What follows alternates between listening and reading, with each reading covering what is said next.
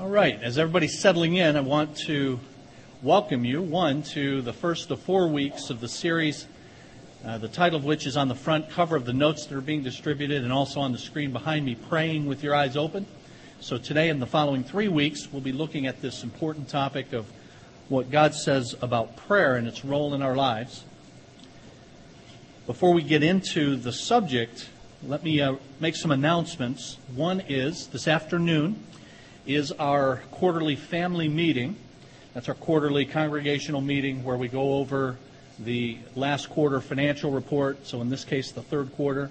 But this being the November meeting, and in preparation for the new year, we also present a proposed budget for 2012. So we'll go over that, and we'll ask the congregation's approval for both of those. And then the bulk of the meeting will be devoted to just information about our pursuit of a ministry center in Trenton, the Taylor Elementary School there that we've contracted to purchase. But there are a lot of questions that need to be answered over the next 90 days or so. So we don't have all of those answers, and in fact don't have many of those answers yet, but we at least know the questions. And we can go over those with you, tell you how we came upon it, and answer questions that you have as best we can.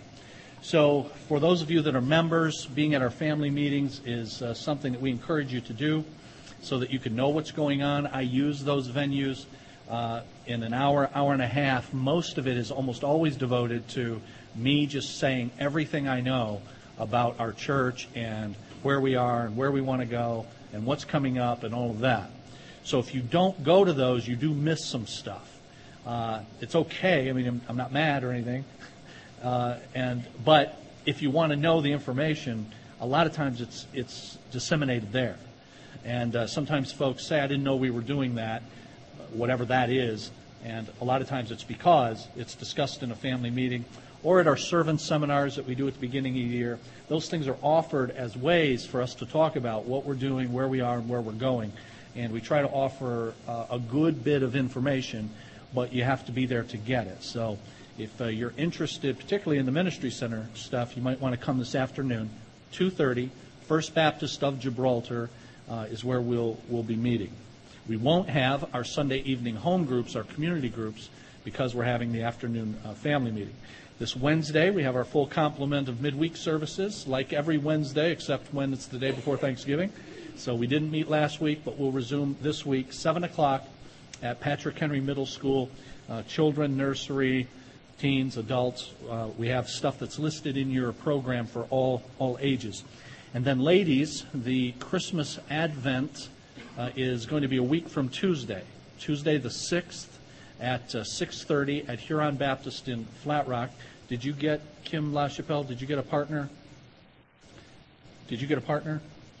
No partner yet? So Kim LaChapelle is still looking for a lady to partner with her at her table. You already have 8 guests or something for your table, but just somebody to help her do the decorating for her table. So if you ladies don't have a partner, if you're not hosting a table and decorating, you want to help, see Kim about that. But if you're going, even if you're not hosting a table, you're just planning on attending, and if you're going to bring some folks, we need to know both of those, that you're coming and you're going to bring 2 or 3 or 10 people. And there is a registration for that at the Registration Resource Center. So before you leave today, see Sandra, who's sitting over there by the window, and let her know that you're coming and whoever else you might be bringing. Having that information today would be extremely helpful, okay? So I make these announcements at the beginning, and then we forget them by the time we get to the end. So tie a string around your finger or something so you'll remember before you leave, okay, ladies? All right. Why a series on prayer? Well, a number of reasons, but let me give you a couple. One is because I want to be a praying pastor. And also, I want our church to be a praying church. So at the beginning of this year, I said at our servant seminars, if you were there, I laid out some of our objectives for 2011. One of which was know what we're doing with regard to a ministry center. So we've been pursuing that. But another one was for us to have a time for an emphasis upon what the Bible says about prayer. because I want us as a church to move forward on our knees so that as God continues, I should say, to accomplish things in us and through us, that He receives the glory and the honor for that in answer to the prayers of His people. So, I want to be a praying pastor, and I want us to be a praying church. Now, first, with regard to myself, I will admit to you that prayer is, of course, something that I need desperately. But it's also something that is the weakest point in my spiritual life. And I'll talk about why in a minute. But it is. But I need it desperately, and our church needs it desperately. Because the activity that I'm engaged in, and that we collectively as God's church are engaged in, is what the Bible calls spiritual warfare. And in the context, in fact, of Ephesians chapter 6, which we'll see in a year, we just started Ephesians 5. But in the context of describing the armor of God with which we go into this spiritual battle, we're told to pray in the Spirit at all times. And so prayer is an essential weapon in the spiritual warfare in which we are engaged. And those of us who lead are, by definition, on the front lines of that. And so it follows that Satan will attack. So I need the prayer for myself, for my ministry, and for our church. So I want to be a praying pastor. And I feel like, as a pastor of a church, much like a character in your Old Testament, Jehoshaphat, who I'm going to read for you in just a moment, 2 Chronicles chapter 20. And Jerusalem was ready for attack from a couple of peoples, the Moabites and the Ammonites. They were fierce and they were large and scary. And Jehoshaphat and the Israelites were afraid. And so Jehoshaphat assembled God's people. And he stood before them and he gives this eloquent prayer in 2 Chronicles chapter 20. But he ends the prayer this way in verse 12. We have no power to face this vast army that is attacking us. We do not know what to do, but our eyes are upon you. That is a good, accurate, and humble prayer. We don't have the power. I don't have the power. More times than I would like to admit, I don't know what to do. But our eyes are upon you. So I need to be a praying pastor. And then I'll talk about our church being a praying church. Now, for myself, you lead spiritual warfare. There's then attack of different types. You need the weapons, all the weapons God gives, including prayer. And I don't often know what to do. But I don't like to admit that. I like to come off like I know what I'm doing. And so I tell my wife, you don't tell people what you know. Which is that I'm clueless. But here I am admitting it before God and these witnesses. And you already knew that as well. Now, the struggle is this. That you have to use the competencies and the gifts and the abilities that God has given you to further His work. That's why He gave them. And so we all are gifted, and God has given me my gifts, and I have to use them to advance His work. But the difficulty is you can easily become dependent upon those rather than dependent upon God. And that's what often happens with me. Now, I told you I would tell you why this is a big struggle, and here's one of the reasons. I'll give you the proximate cause, and then I'll give you the real cause.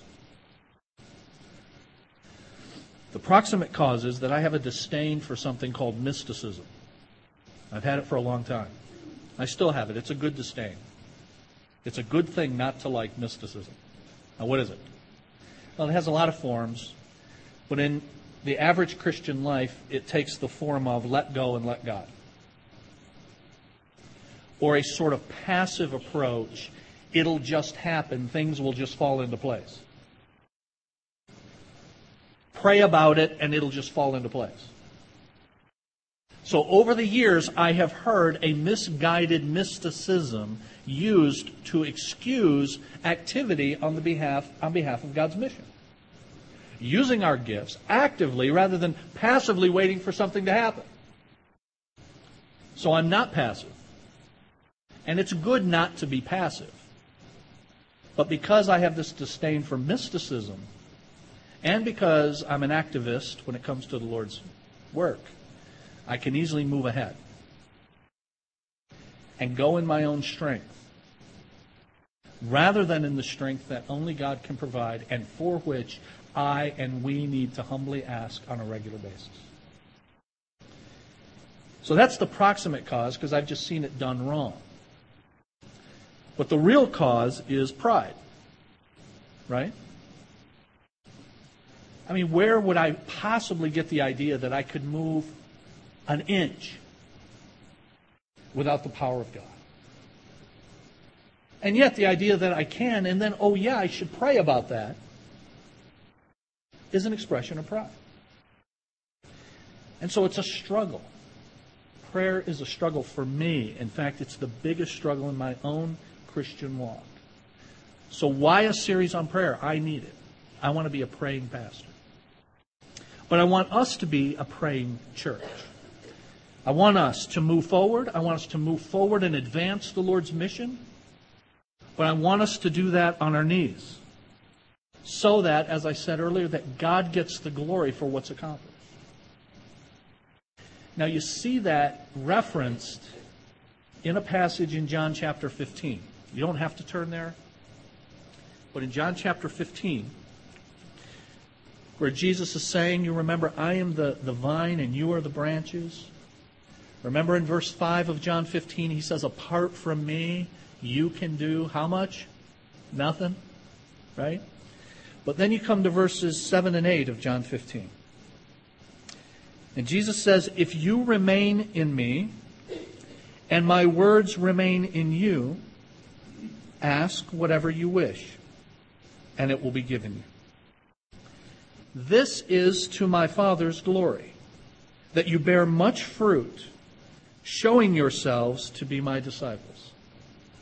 Now those two verses are broken up as verses, as I pointed out in our first hour today. When your Bible was originally written, no chapter and verse divisions. And if you look at the first phrase, or just listen to the first phrase of verse 8, which says, this is to my Father's glory. What is to my Father's glory? Is it what follows, that you bear much fruit? Or is it what precedes, that you ask? And the truth is, it's right in the middle of both of these things. It is to my Father's glory that, one, you ask. And then it is to His glory, my Father's glory, that when He gives, and you bear much fruit in the mission that I've called you to, He is glorified in that.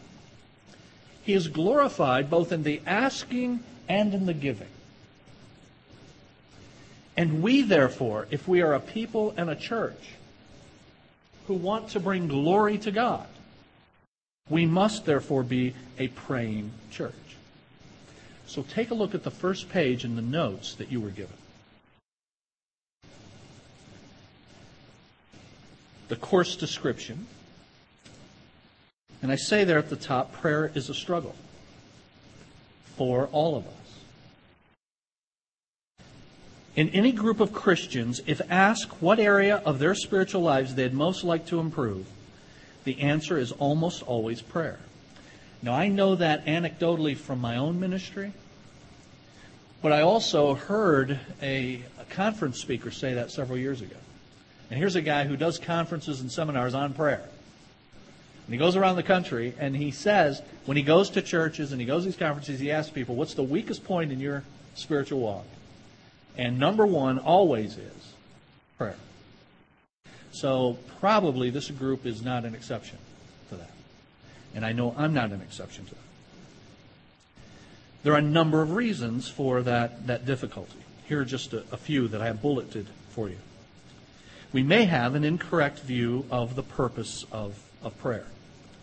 We view it as a means to get things for ourselves. It's a very common misconception about what prayer is. I go to God and I ask for my stuff. James chapter 4 says something about that. James says, very often we have not because we ask not, but very often when we ask amiss because we want to consume it upon our own selfish pleasures, our own selfish desires. And so God is not going to honor that. When God doesn't respond to that, then we think prayer doesn't work. But it's not that prayer doesn't work, it's that we're not working prayer properly. So we might have an incorrect view of the purpose of prayer, or we might have a deficient view of God. One author has said that every misconception about prayer, I should say, is, first, a misconception about God. I'm going to, if we get to it next week, give you some more paper for your notebook on the Lord's sample prayer. But for now, before Jesus gives the sample prayer in Matthew chapter 6 and tells us how to pray, he first says, here is how not to pray.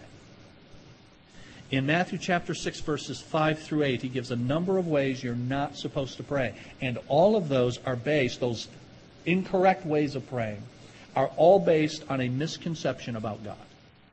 And we'll see that probably next week. So we might have a deficient view of God when we pray. We might have, thirdly, an incomplete understanding of ourselves. How we understand ourselves in relation to the God we approach in prayer will affect how we talk to Him. And here's what I mean by that. We will not be inclined to come to God in regular and intimate prayer if we do not see ourselves in relation to the Father as the Bible describes us. If we do not understand ourselves to be His beloved children, then we will forego this privilege of prayer. We'll be afraid to come to Him because we know we've messed up, right? So if I don't have a proper view of myself in relation to God, I may well forego praying because I know what a crumb I am. And so unless I have a good understanding of the fact that God beckons me to come, knowing full well who I am and my sin and my struggle, and pleading the blood of Jesus, who intercedes for me, as we're going to see today. Unless I know that, I may well, and I believe many often do, forego prayer because of that. Or we may have insufficient habits for the work of prayer. According to the Bible, prayer is hard work. And it requires discipline that most of us need to develop. Now, if we're engaged in spiritual warfare, and if it is true that prayer is one of the chief weapons in that warfare, does it not follow that prayer might be difficult? And Colossians chapter 3 uses a word that speaks of that difficulty. Let me read it for you. Colossians 3 and verse 12. 4 and verse 12. In speaking of one of his fellow workers, Paul, who wrote this, is writing about a fellow named Epaphras. That's the way you pronounce that, not Epaphras. But anyway, Epaphras. I've got a book on how you pronounce these things. Anyway, Epaphras. And it says this of him, Epaphras, who is one of you, and a servant of Christ Jesus, sends greetings. He is always, and here's what it says, wrestling in prayer for you. Epaphras is wrestling in prayer. Doing the hard work, arduous work of praying for you that you may stand firm in all the will of God, mature and fully assured. The Bible uses those kinds of wartime, fighting, images as it relates to this issue of prayer. And so it is hard work, and most of us, if we're honest, have not developed the discipline to engage in it regularly. So I say here, though we might be dissatisfied, and probably most of us are, with our prayer lives, genuine children of God still desire to communicate with Him regularly and effectively. So I trust that that's resonating with you right now. Yes, Lord. I do want to pray. I do want to commune with you. I do want to regularly engage in the work, the blessed work of prayer as your child. And so teach me in these coming weeks. And I say we need not live in defeat and guilt because God has spoken in Scripture, inviting us to pray to Him and instructing us on how to do that. So this brief series, we're going to seek to remove misconceptions about God, ourselves, and prayer so that we approach the Lord regularly and confidently and expectantly. Let's learn together how to pray with our eyes open. Now, I have some books on prayer here that I recommend for you at the bottom of the page. And every time you have a list of books, one, you can't afford to buy all the books and you don't have the time to read all the books on the list, most of us. So I try to tell you the one or two that if you're going to buy one, get this one. And in the middle there, Bryan Chapell's Praying Backwards is an extremely helpful and readable book. And in fact, I'm stealing a bunch of stuff from him in this material because it's that good. So Bryan Chapell, I'd encourage you to get that. Now, all of them on here are very helpful, but if you're only going to get one, then I would encourage you to get that one, okay? All right, take a look then at the first page of our first session.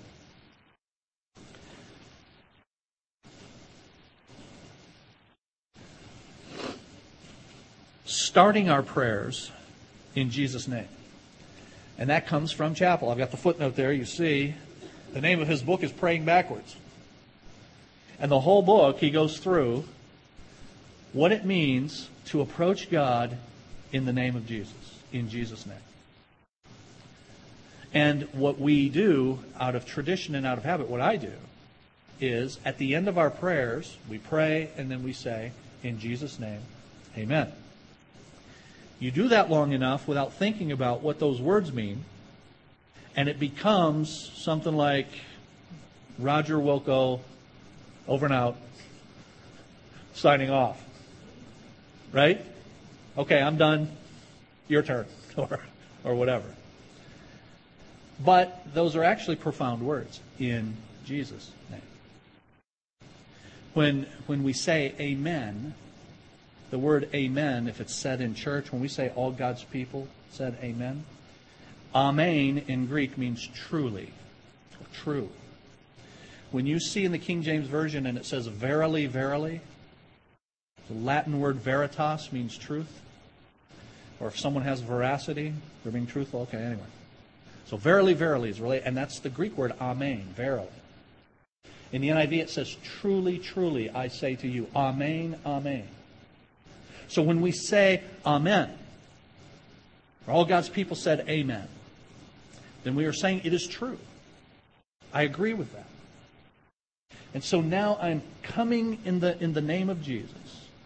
And I've attempted to give a prayer that is true to what God has said and God's character.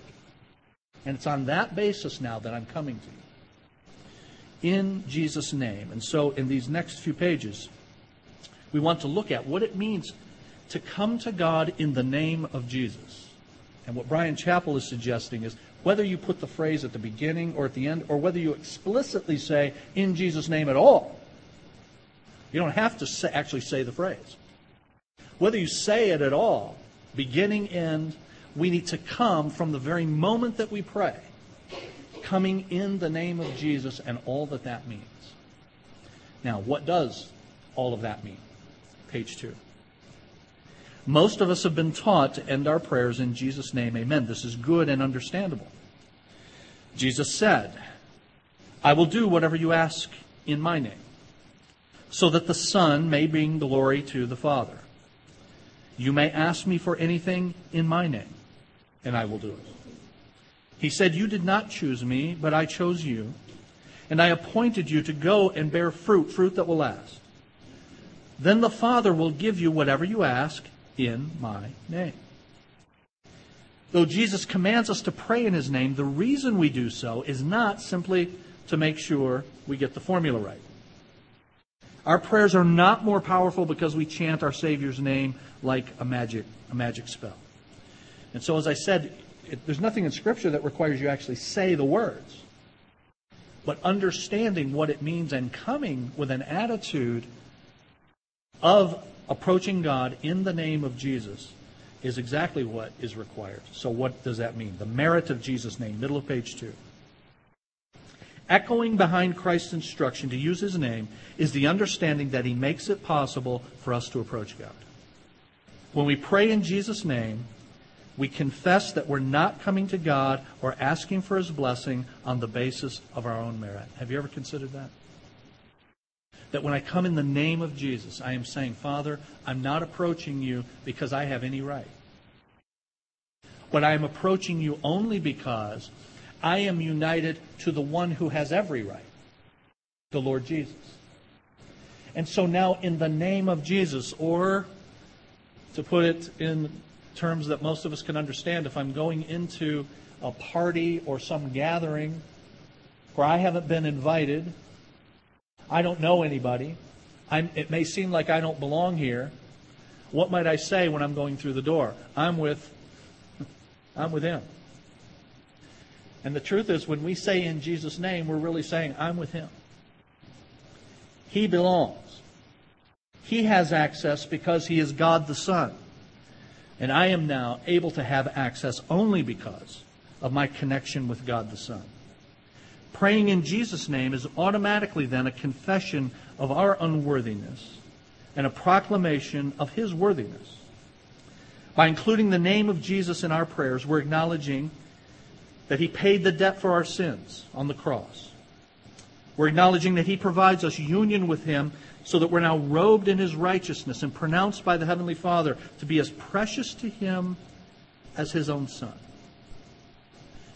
And so, as I think about it now, I can approach God and I can actually say the words, Father, in the name of Jesus, I come to you. I come to you not with my own merit, not because anything that I can bring to you, but because He has brought everything by giving Himself up on the cross. And as a result of that, I now have access to the Father that I otherwise would not have. So the merit of Jesus' name is that His merit, His infinite merit, His righteousness is given to me so that as a sinner I can now approach God. I'm now given a new position before God. Not as a sinner outlawed from His presence, but as a child ushered into His presence because of Jesus. That's the merit of Jesus' name. And then there's the appeal of Jesus' name. Not only does Christ give His holy status so that we can approach a holy God, but the Bible teaches He intercedes for us. As our resurrected Lord, He now sits at the right hand of the Father to petition the Father for our good. Notice these verses.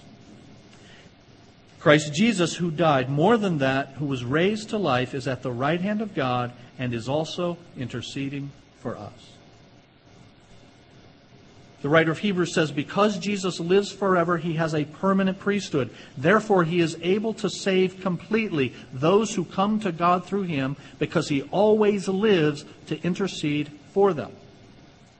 1 John 2, my dear children, I write this to you so that you will not sin. If anyone does sin, we have one who speaks to the Father in our defense, Jesus Christ, the righteous one.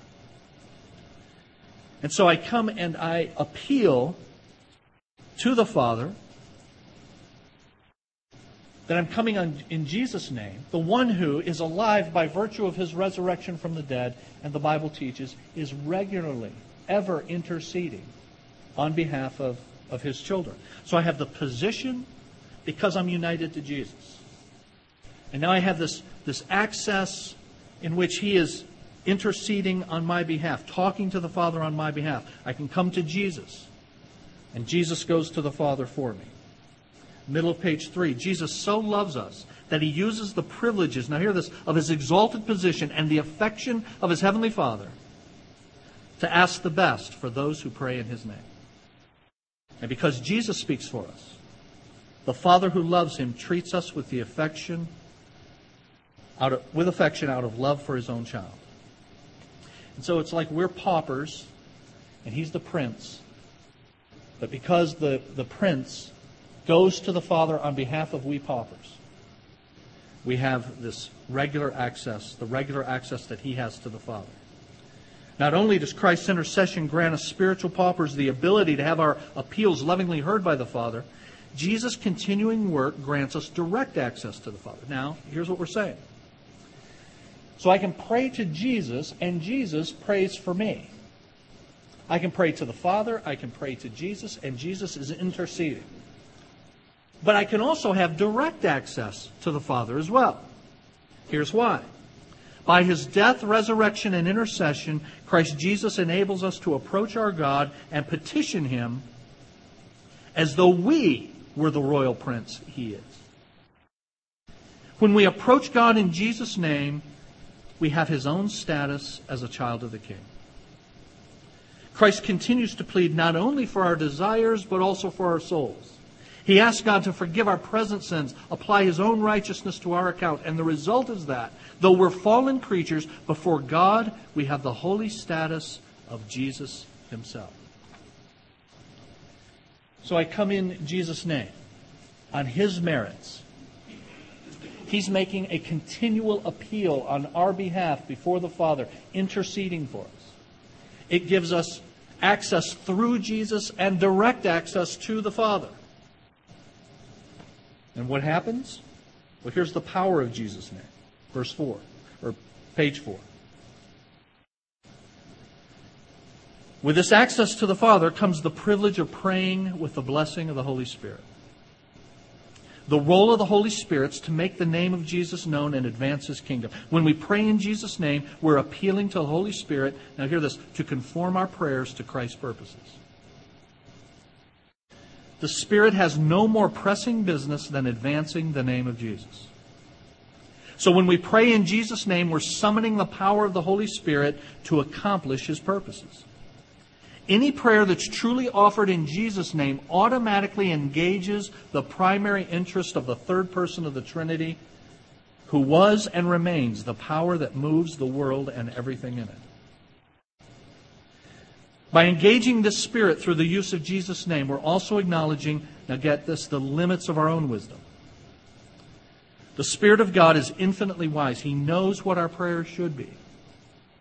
And that's why the Apostle Paul says that though we may not understand how to pray, the Holy Spirit intercedes to bring our prayers, quote, in accordance with God's will. By praying in Jesus' name, we engage the power and wisdom of the Holy Spirit, and the result is the next verse. That all things God works for the good of those who love him. Now, have you ever made that connection? Romans chapter 8 and verse 28. Other than John 3:16, it may be the most oft-quoted verse in the Bible. And well, it should be. And we know that God works all things together for the good of those who love him and are called according to his purpose. But it's and we know. There's a connection between verse 28 and what precedes it. And what precedes it, verses 26 and 27 that are quoted there. That the Spirit intercedes for us because we don't know how to pray. So when I come in Jesus' name, the Holy Spirit, whose work it is to make the fame of Jesus known, through the accomplishment of the work of Jesus in his world, intercedes to take what I'm praying and make it what it should be. And so when I come in the name of Jesus, I'm in effect saying, I really don't know what should happen. I know what I want to happen. I know from my limited vantage point what it looks like should happen. But Lord, you have the ultimate vantage point. And so I'm coming in the name of Jesus, humbly admitting that your wisdom is greater than mine. And I need a translation of my prayer into the will of the God who sees everything. And the Holy Spirit does that when we come in the name of Jesus. And so I can confidently pray, knowing that even the stupid stuff I'm asking for, if asked for in the name of Jesus to, as we're going to see, advance His purposes, but even if what I'm asking for isn't the best way to advance it, God knows what the best way to advance it is. And the Holy Spirit will translate that prayer accordingly and then work all things out together for good. So what's the purpose of using the name of God, using the name of Jesus? We have it throughout Scripture, and those first couple paragraphs at midway on page 4 talk about the various ways in which people like Abraham and David went forward in the name of the Lord, invoking the authority of the Lord, identifying with the Lord by proclaiming His name as they went. But here's what the summary of that is at the bottom of page 4. To do anything in the Lord's name means to do it for His purposes. When we pray in Jesus' name, we're petitioning God to bring glory to Jesus, and we're asking for His will to be done in everything so that He will be honored above all. Prayers in Jesus' name are enveloped with concern that He be represented and blessed and glorified. By appealing to Jesus' name, we surrender our prayers to His purposes. It means while we should present many kinds of petitions to God, a prayer offered in Jesus' name ultimately requests His desires. Now you've got to read that slowly. I can present many petitions to God. But ultimately, if I'm coming to God in the name of Jesus, what I'm really concerned about is His desires. And that my desires be His desires. So the purpose of Jesus' name, God's name, is to align our purposes with His purposes. And so what's the conclusion of all of that? Page 5. Think about this. If we were to pray backwards literally, then, starting with in Jesus' name, it might help identify how childish our prayers are so often. Think about praying this. In Jesus' name, give me a new car. In Jesus' name, lower my taxes. I mean, having the audacity to actually speak Jesus' name for our selfish day. In Jesus' name, make my stock go up in value. Now, the only people who have that audacity are the TV preachers. Right? This is what they actually do. They actually demand of God in the name of Jesus that He do what they want. In the name of Jesus, help me get out of this marriage. In the name of Jesus, make my church get really big. When we become the primary focus of our prayers and our earthly satisfaction is our greatest concern, then ending our prayer with Jesus' name is superfluous at best and possibly little more than superstition. When we pray backwards, we're faced with the fact that Jesus' desires should be honored preeminently and ultimately. Because He who bought us at the price of His own precious blood should have His purposes honored most highly.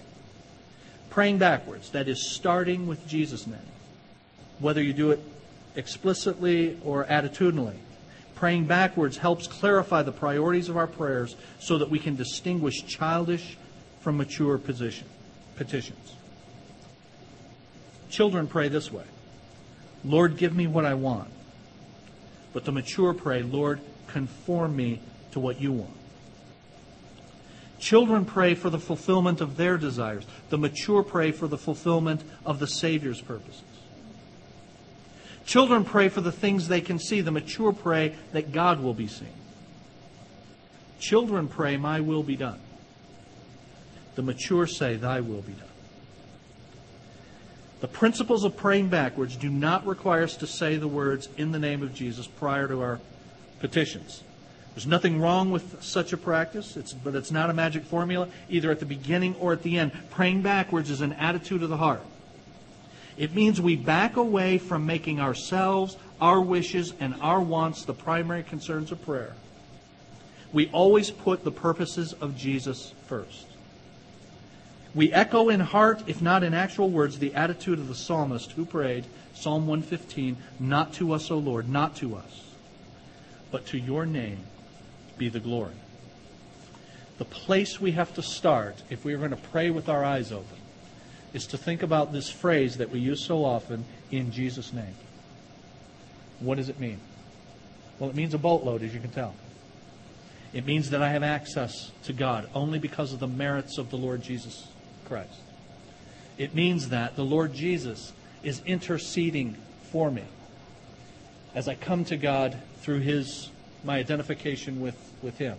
It means that the Holy Spirit is invoked to translate my prayers into what they should be from His vantage point as the omniscient God, to carry out His will in His world. It means that I care ultimately about His honor and glory, and I want to align my purposes with that. Now, if we start there, now we can move forward with expectant and persistent prayer before our God. And that's what we want to look at in the coming weeks, all right? Let's pray together in Jesus' name.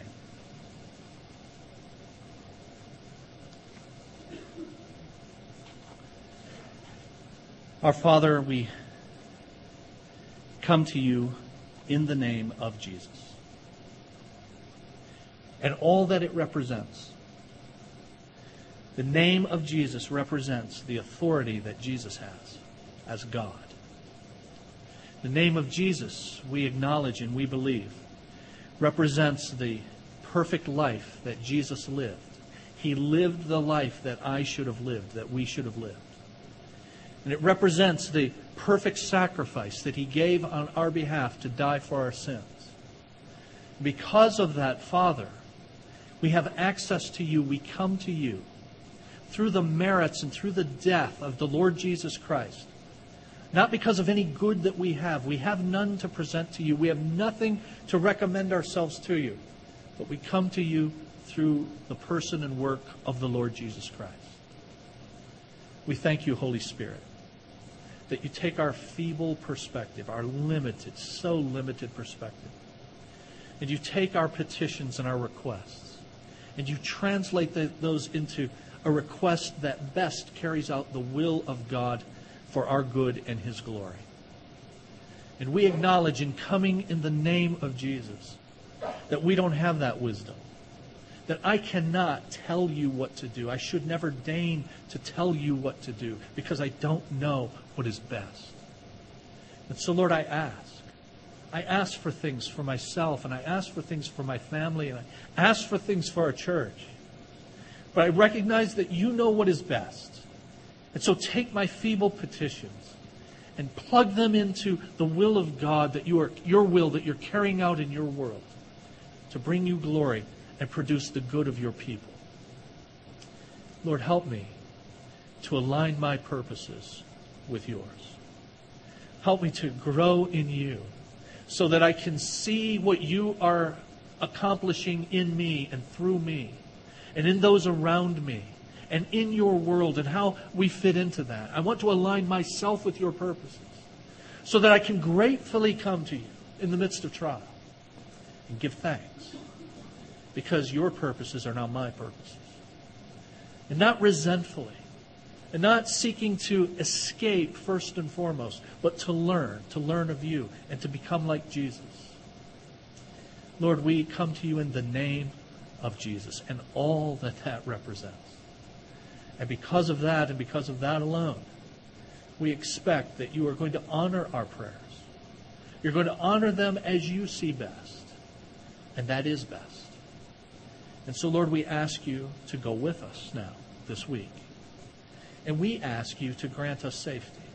But we do it in the name of Jesus, knowing that our safety may not be best this week. And if you choose otherwise, we know it is best. Translate our prayer, Holy Spirit, into what it should be. Help us, Lord, this week to put into practice what we have seen today, praying in the name of Jesus, coming to you on the merits of Jesus, making our requests through the purposes of Jesus. And then help us to be able to be back next Lord's Day, to worship you and to learn of you and how to pray and make most effective use of this arsenal in the armor of God in the spiritual warfare to which you've called us. We pray all of this in the name of Jesus. Amen.